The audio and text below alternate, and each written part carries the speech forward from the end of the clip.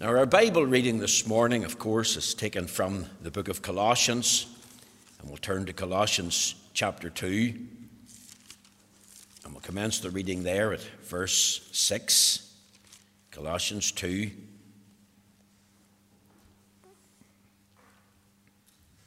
And we'll read just 4 verses, Colossians 2, 6 through to 10.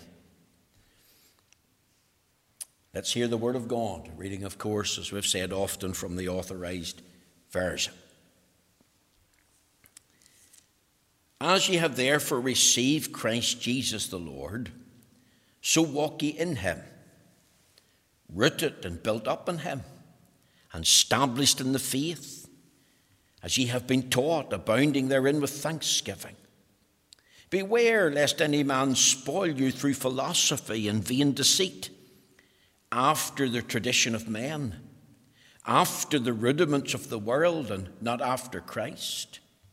For in him dwelleth all the fullness of the Godhead bodily, and ye are complete in him, which is the head of all principality and power. Now, this morning we are continuing with our series of expository sermons in the book of Colossians.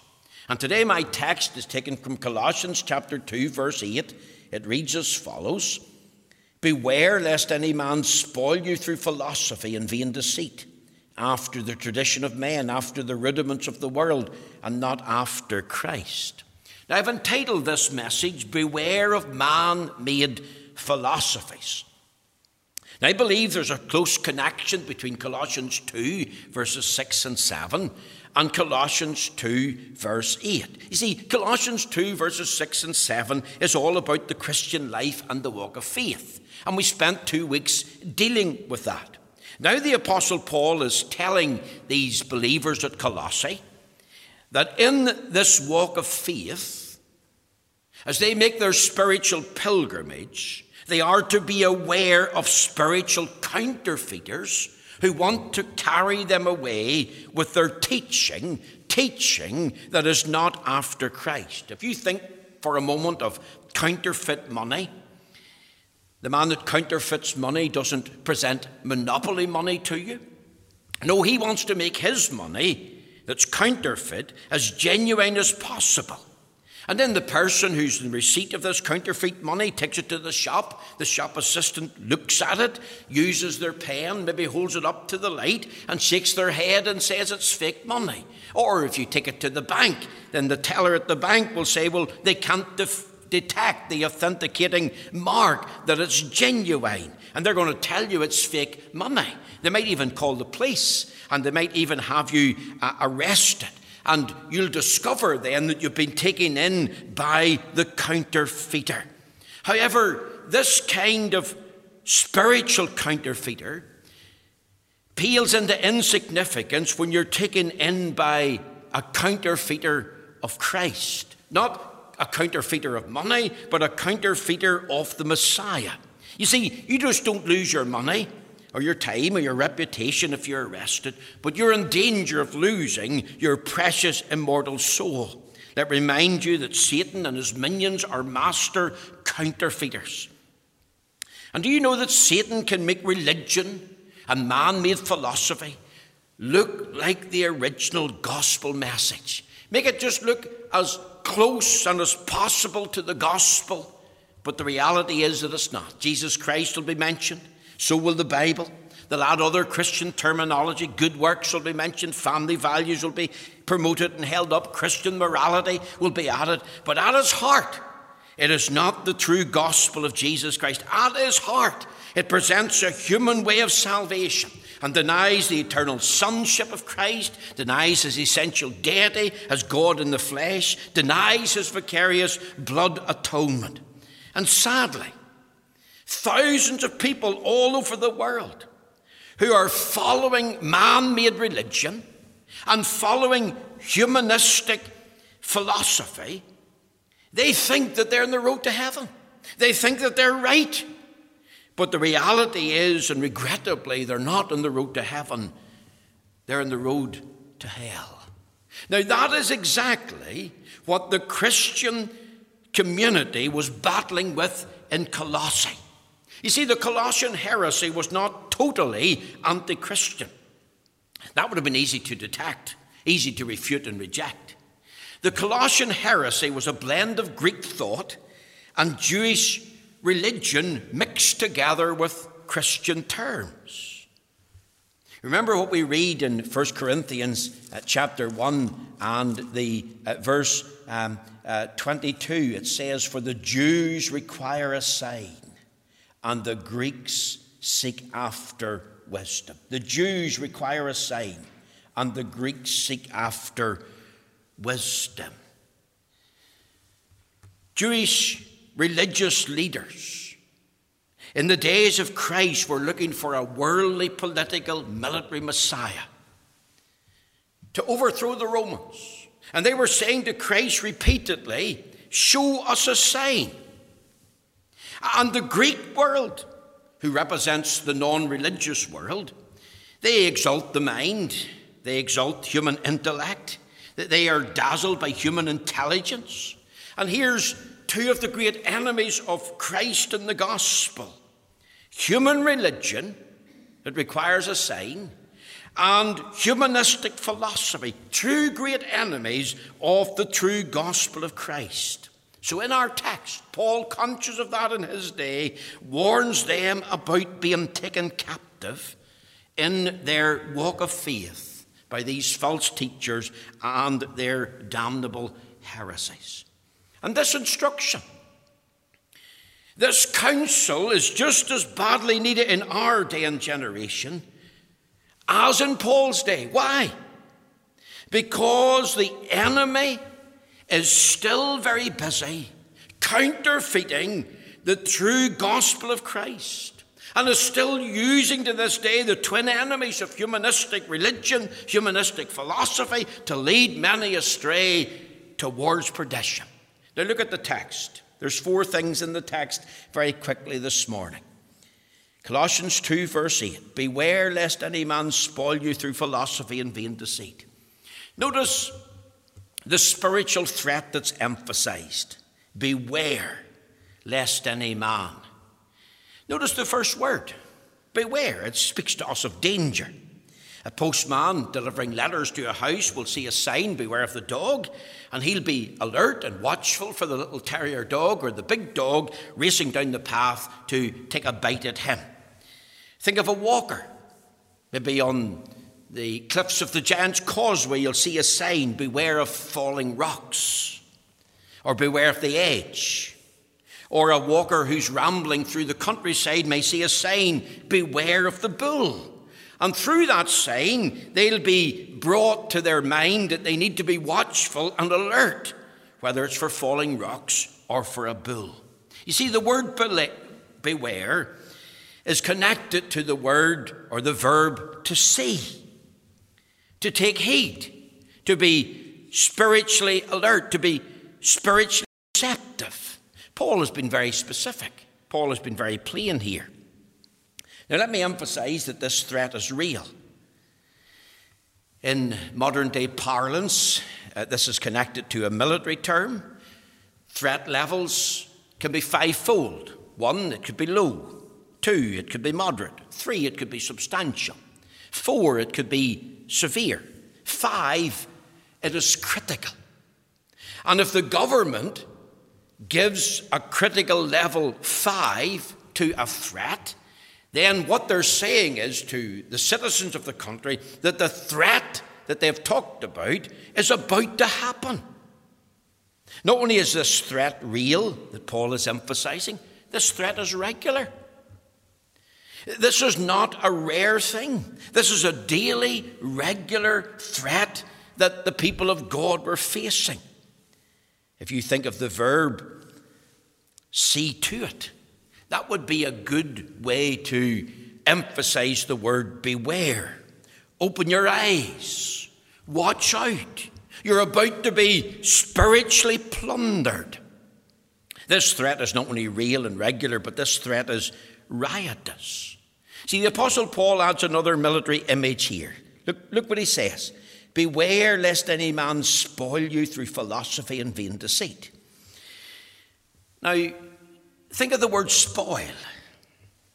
The word spoil literally means carry you off as a captive.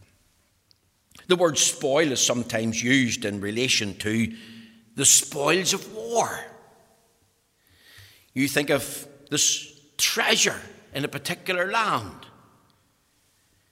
and that treasure, because that country has been invaded, now becomes the possession of the victor.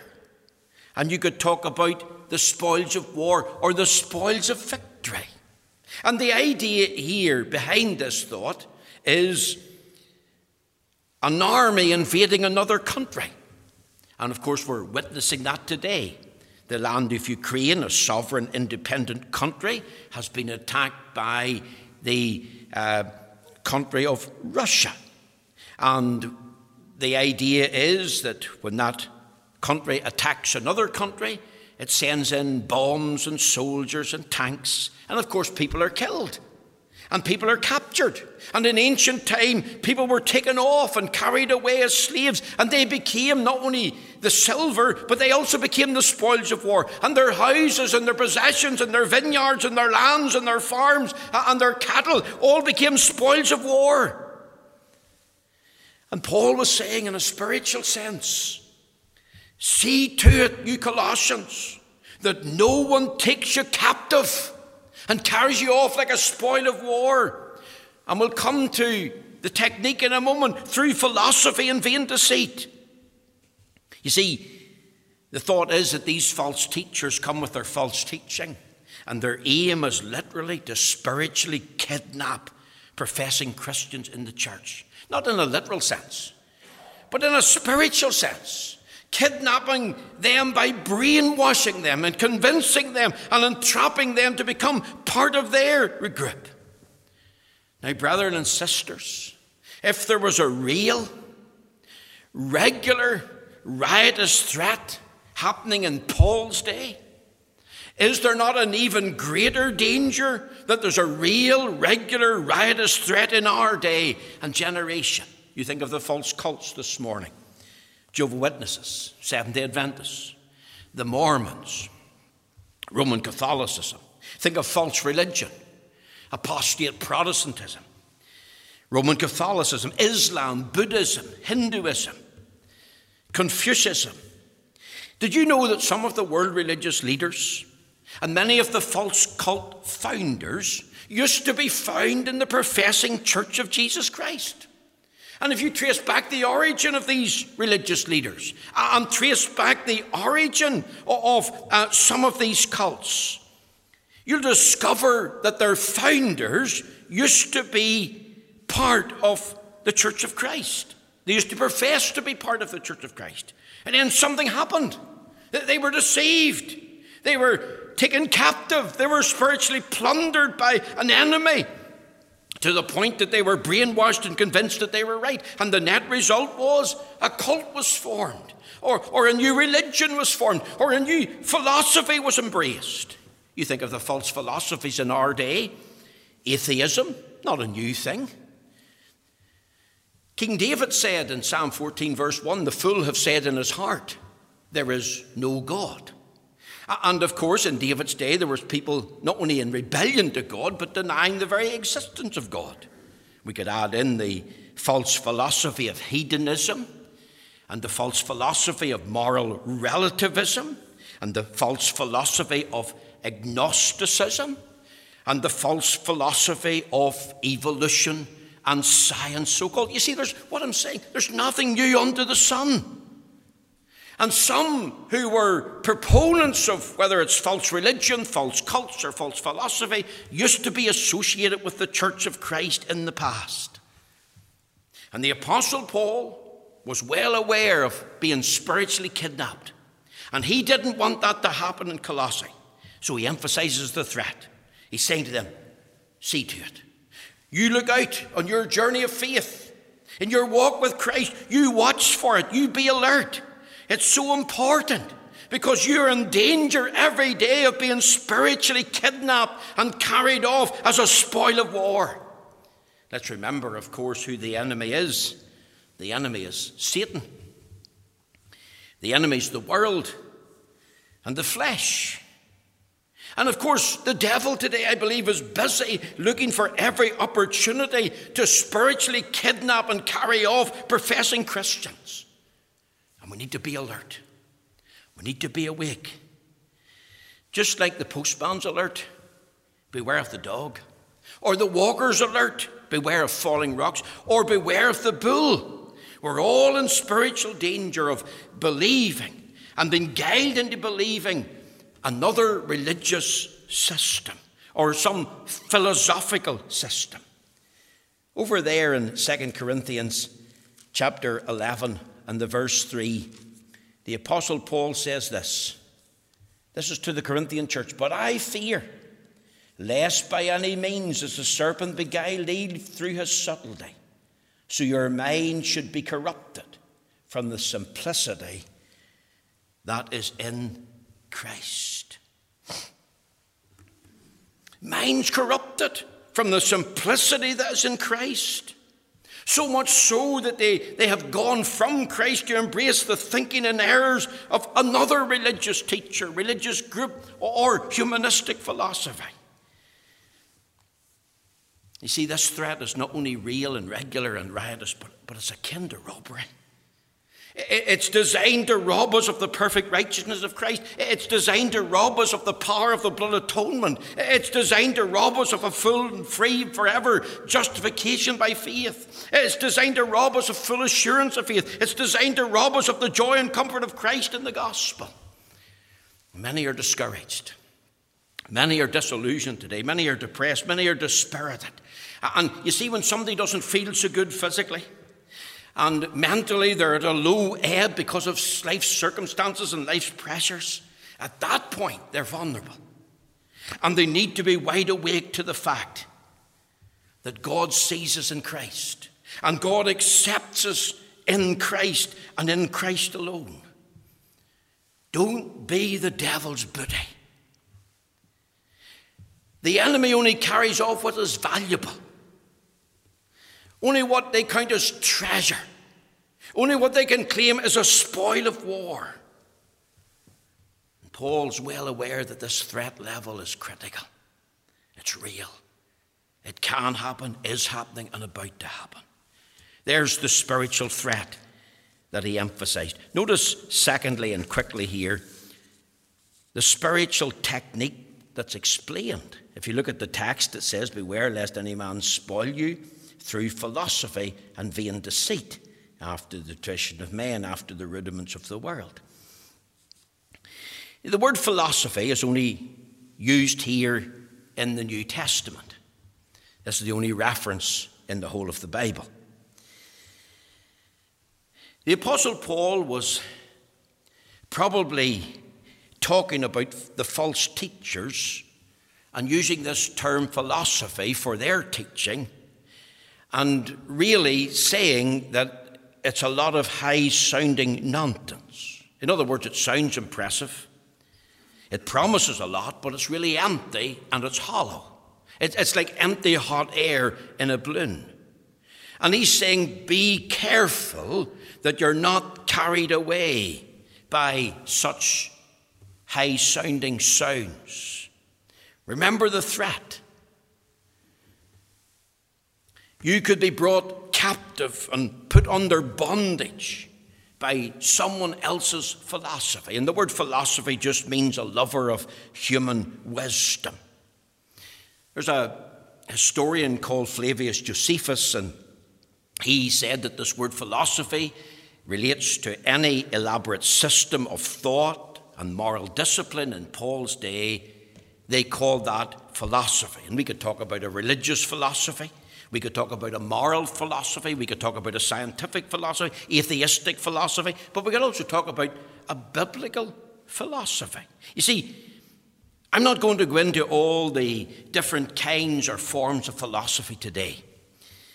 Many examples could be set forth. But let me point out that there's many in our world, in the pulpits of the so-called broad house of Christendom, many in the universities by the name of professors, many teachers in schools. And because of human religion and humanistic philosophy, whatever that philosophy is, they have got a smart arrogance about their own abilities, intellect, and wisdom. And one of the things that they love to do, whether in the pulpit of apostate Protestantism, or in the university, or in the school, because of human religion and humanistic philosophy, they delight in opposing Bible-believing Christianity. They bring up their arguments against God's existence. They bring up their arguments against God's grace and love. They bring up their arguments against the Bible, against Jesus Christ, against heaven and hell, against the fact that we've got immortal souls. And I could give you loads of examples of a kind of philosophical, religious arrogance that's abroad today. Let me just give you one. In 1985, there was a seminar produced called the Jesus Seminar. And it was founded and produced by a man called Robert Funk, F-U-N-K. And this was a review of the sayings and the deeds of Jesus Christ to determine which is or could be authentic and which would not be real or authentic. So they talked about the real historical Jesus, and they talked about the made-up Jesus, and they came to this conclusion in this seminar. 18% of the sayings of Christ were authentic. 16% of the deeds of Christ were real and authentic. And what were they doing? They were demoting Jesus Christ. This is what Robert Funk said. At least he was up front. At least he was honest.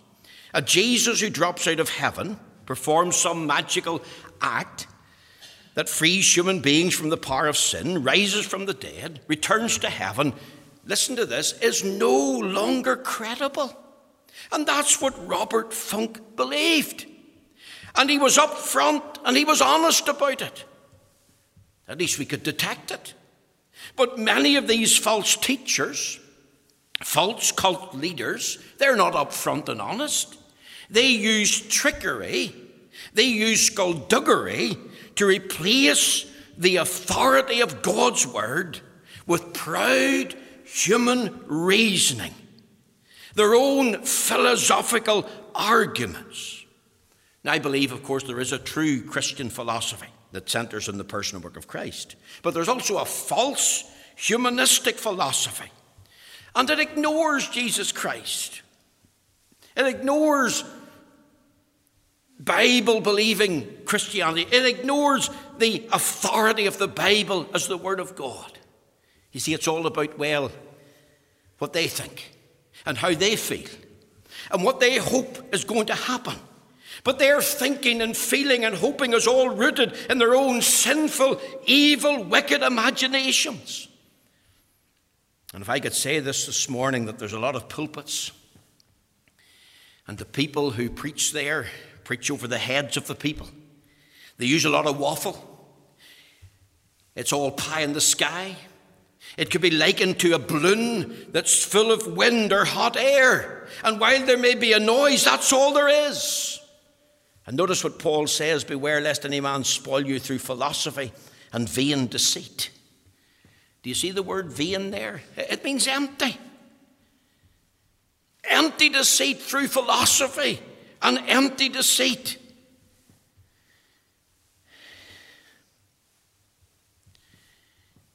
See, we strive in Carryduff FPC to be Christ-centered. We strive to be Bible-based. I'm attempting to give you a solid exposition of the Word of God. I point you to the text and try to open up and say, here's the truth of these texts. And that's what you expect.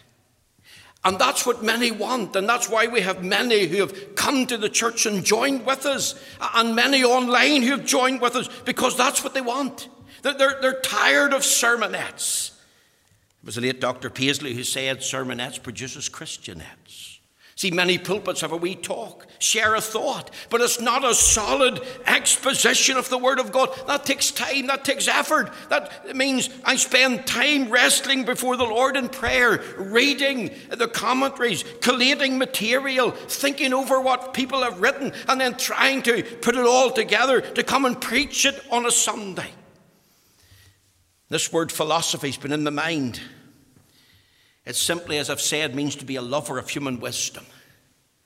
Beware lest any man spoil you through humanistic wisdom and empty deceit.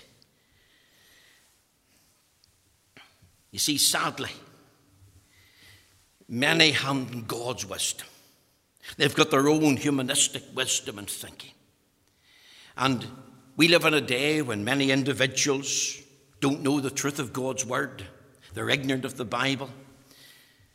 They don't read the scriptures for themselves. They don't study the word. And therefore, they're easy prey to be fascinated by the false teacher and captivated by their wisdom. It's hollow, it's deceptive. Let me say also this morning here, you see, the false teachers at Colossae had three parts to their teaching. One, they said you need angels as a go-between us and God. Angels, they argued, could meditate for us. They could act as mediators between us and God. You can't go to God directly. Here's people who want assurance. And they need to have assurance. And the false teachers were saying, well, that assurance is connected to the work and role of angels. And Paul's argument is, don't put angels in place of Christ. The Bible says, for there's one God and one mediator between God and men, the man Christ Jesus. Our assurance is in Christ and Christ alone. Another aspect of their teaching was that they had this special knowledge. They had pearls of wisdom. They had dreams and visions that all appealed to the mind, the intellect, the understanding, the experience of knowledge. They were saying to the people, will you need this special wisdom? Not only do you need angels to help us to have assurance, but you need this special wisdom. And you know, if you join our group, we can impart it to you. But the Bible tells us, remember what the Bible says. Let's come to the scriptures. Let the Bible speak. 1 Corinthians chapter 1 and verse 30. It says, but of him are ye in Christ Jesus, who of God is made unto us wisdom and righteousness and sanctification and redemption. See, Christ is made unto us. He is the wisdom of God. And then they added, of course, a third part, and that was Jewish ceremonies, days to be observed, circumcision, laws of Moses, dietary things. It was all after the traditions of men. And if we link it up here, what about Jewish traditions? What about the way our forefathers carried on their lives in Old Testament times? You see, the tradition of man. Tradition means handed down through the generations. And the key thing is this. What's the origin of these traditions? Where did the traditions originate? Did they originate with God? Or do they originate with man? See, this is not a reference to apostolic tradition. This is a reference to man-made humanistic tradition. Mankind says, do this and that. Other men say, don't do this and don't do that. And many this morning are spiritually in bondage. And Paul is saying to these Colossians, don't be taken captive, neither by humanistic philosophy and vain deceit, but don't be taken captive by the tradition of men. Remember the Bereans? We read over there in Acts chapter 17 and in the verse 11. And the Bereans, we're told, were more noble if they at Thessalonica. Why were they more noble? And the answer is given to us. These were more noble than those in Thessalonica in that they received the word with all readiness of mind and searched the scriptures daily, whether those things were so. Why are so many easily deceived today? They don't read their Bible. They don't know the scriptures of truth. They're in ignorance when it comes to even basic doctrine. And they're easy fooled. They're easy deceived. Remember the Lord Jesus said there in Mark chapter 7 and then the verse 8. And he said this. Listen to these words. Mark 7 and verse 8. Howbeit in vain do they worship me, teaching for doctrines the commandments of men. For laying aside the commandments of God, ye hold the tradition of men, as the washing of pots and cups, and many other such things do ye. Now, Paul adds one other thing. He talks about here after the rudiments of the world. Now, the word rudiments here has bothered many. It simply means elements. And it could be the physical elements, or it could be non-physical elements. It basically means out of a row or series. You think of elementary sounds or elementary letters, A, B, C. Think of the basic elements of the universe. Think of the basic elements of knowledge.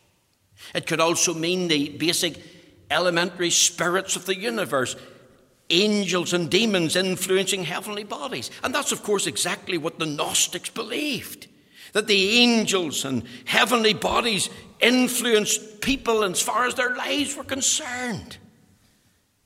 And see, Paul was saying, don't be carried away, taken booty by the rudiments of the world.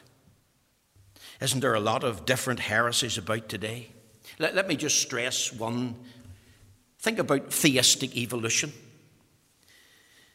God caused the Big Bang. In the beginning, God created the heavens and the earth, the Bible tells us. But theistic evolutionists tell us, well, God caused the Big Bang and then stood back and allowed the evolutionary process to take place over millions of years. So there was an atom, and then that atom eventually over time became a tadpole, and the tadpole became a frog, and the frog became a fish, and then the fish somehow was able to come onto the land and flap about for a while, and then the fish became a bird, and then the bird, well, it became a monkey, and the monkey became you and me. Oh, sorry, there was apes in between.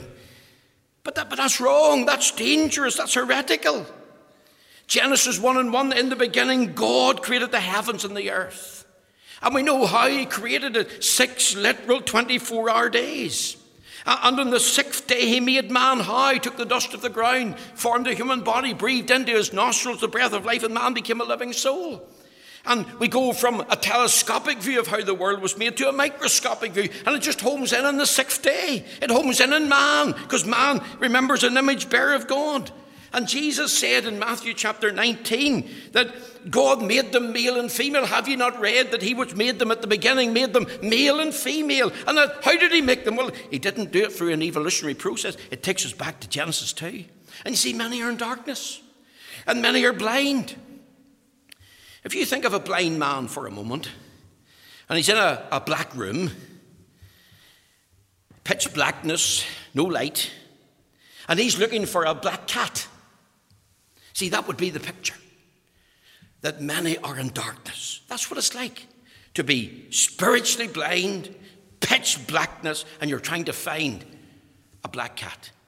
The scripture says, Isaiah 8:20, to the law and to the testimony, if they speak not according to this word, it is because there's no light in them. And sadly, many are waxing eloquent. They have high sounding, but it's all emptiness. 1 Corinthians 14 says, if the trumpet gives an uncertain sound, who shall arouse himself to war? And the first duty, the first responsibility of a minister of the gospel is to speak the gospel in a way that the people can understand it. And while I long and understand the desire for deeper teaching, whether it's on the surface or deeper teaching, that teaching must always be in full accord with the Word of God. The spiritual techniques that's explained. Notice, thirdly, and I'll be quick, the spiritual trap that's effective. He says here, after the tradition of men, after the rudiments of the world. You see, the devil uses humanistic religion and humanistic reasoning to deceive and destroy people, not in their thousands, but in their tens of thousands. Let me give you one example. You've heard perhaps of the new perspective of Paul.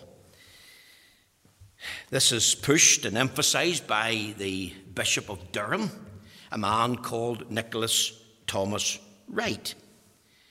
And he thought about the doctrine of justification by faith alone, and he said, well, what does Paul mean here? It's not about how you become a Christian. It's about whether or not you know, that ties into assurance, whether or not you know you're a member of the covenant community or a member of the new covenant family. So it's not about salvation. It has to do with about being a member of the church. And it sounds orthodox. And loads of people have fallen prey. And they think it's great. But I want to tell you this morning, it's a million miles from the doctrine of justification by faith alone. It's nothing to do with the fact that God's imputing Christ's righteousness to the account of the penitent, believing sinner. That's not what Nicholas Tom Wright means when he talks about justification by faith. The Bible says in 2 Corinthians 5:21, "For he that is God hath made him that is Christ to be sin for us, who knew no sin, that we might be made the righteousness of God in him." And over there in Paul's epistle to the Romans, and he was the man who was emphasizing greatly the doctrine of justification by faith, he said this in Romans chapter 3 and verse 24. "Being justified freely by his grace through the redemption that is in Christ Jesus." You see, I have no place and give no quarter to this new perspective in Paul. It's another gospel. And here's the point. Nicholas Thomas Wright wrote a book. I believe it was The Grace of God in the Gospel, which expounded the doctrines of grace in 1972. And if I read it, I probably would have said it's a very good book. But now, many, many years later, he has moved and he has changed his opinion and produced this new perspective in Paul. Justification by faith alone is not about salvation. It's about being a member of the church and having assurance. That's heresy. It's wrong. The spiritual traps are effective. Humanistic religion, humanistic reasoning, and thousands are being led captive. One final thing. The spiritual test that's expounded. Notice the words in the end of the text. "And not after Christ." See, there's the benchmark. The supremacy and the absolute sufficiency and centrality of Christ. You see, I've told you before, a little sum. Christ plus something equals nothing. You add to Christ and you have nothing. Christ plus nothing else equals everything. False teachers wanted to sideline Christ, wanted to leave Christ out. But here's the benchmark. Here's the spiritual test. What think ye of Christ? And that was what the late Charles Haddon Spurgeon in the 18th century came up with, basing it on the teaching of the Scriptures. What think ye of Christ, whose Son is he?